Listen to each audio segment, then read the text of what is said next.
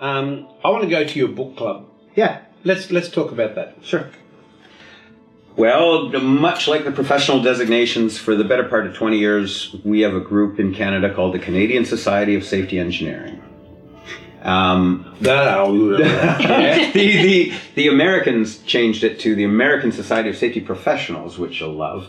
But in Canada, we're still the Canadian Society of Safety Engineering, and it comes from a day when safety problems could be engineered My favourite away. word. My favourite word. Engineering. No, resilience engineering.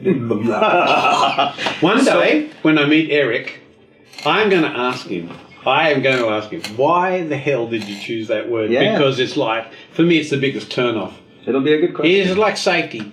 Like safety and engineering, both those words I think have had their day. Interesting. Yeah. But that doesn't matter. So, I quit that club. Yeah. So the book, you've made a book club. I made it as an act of rebellion against like the Oprah Winfrey of safety. Oh my goodness, Rob. Sorry, well, she's got a book club and she's got thousands of members, but it's not really a book club. Isn't it a drinking club that reads books? We're a drinking club with a safety problem. Yeah, a drinking club with a safety problem. Yeah, what does this look like? Oh, dear. Yeah, okay. No, so tell us about the book club. The meetings were a bit dry. It was the same people. Yep. It was just such a static, it seemed like some kind of vestige from my parents' generation or something. Yeah. And there was a growing number of us that wanted to have a really meaningful conversation, that wanted to determine our conversation and have it focused around developing issues.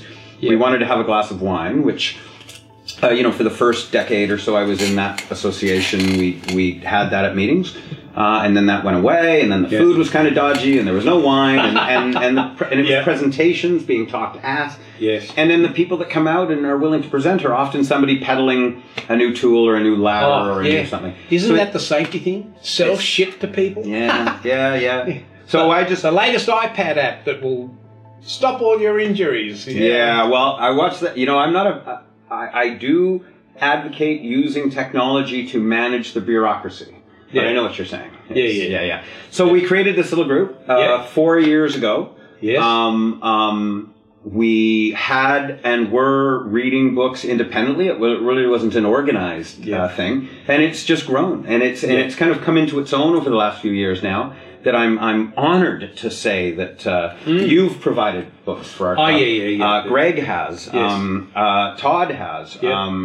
Karsten has. Yep. It's actually, and people don't know this, if you go through publishers, it's very hard to provide a book. If you self-publish, it's a piece of cake.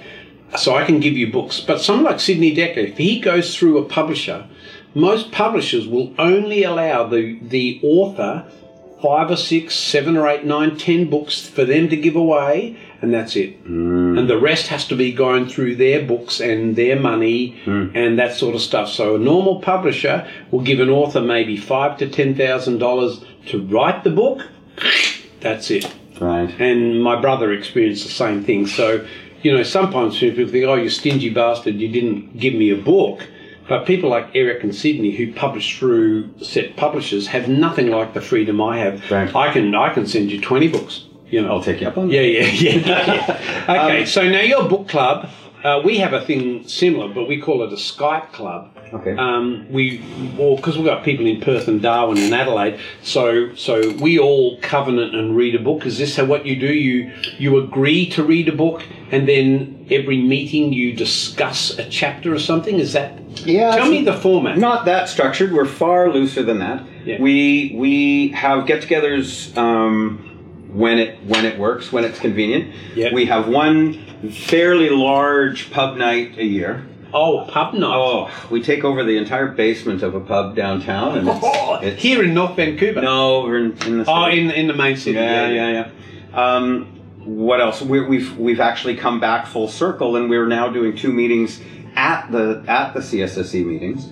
So I mean, when I was first asked, I thought, here I am getting on my feet with this. Why would I come back to where I left? Yeah. But then I sat with it and I realized, and Bob, our friend Bob Nielsen, is running that organization. And because you're a glue person. Yeah. You're the glue person. Yeah, I can't hold a grudge for No, too you long. can't. No.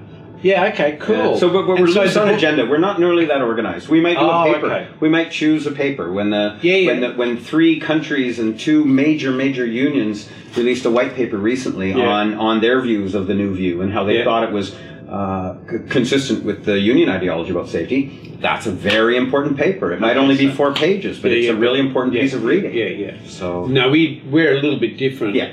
But we don't read safety books either. well, there you go. Do you read safety books? Well, new view safety books. New books, yeah. No. So our list of authors is yourself and Eric and Sid and Todd. Those people, We the people in our group don't read my stuff even. We read stuff totally out of that area, like educational psychology, educational philosophy, anthropology, metaphysics, and stuff like that. Right. But that's okay. We'll come back to the next one because we've gone our 5 minutes, so let's come back to it.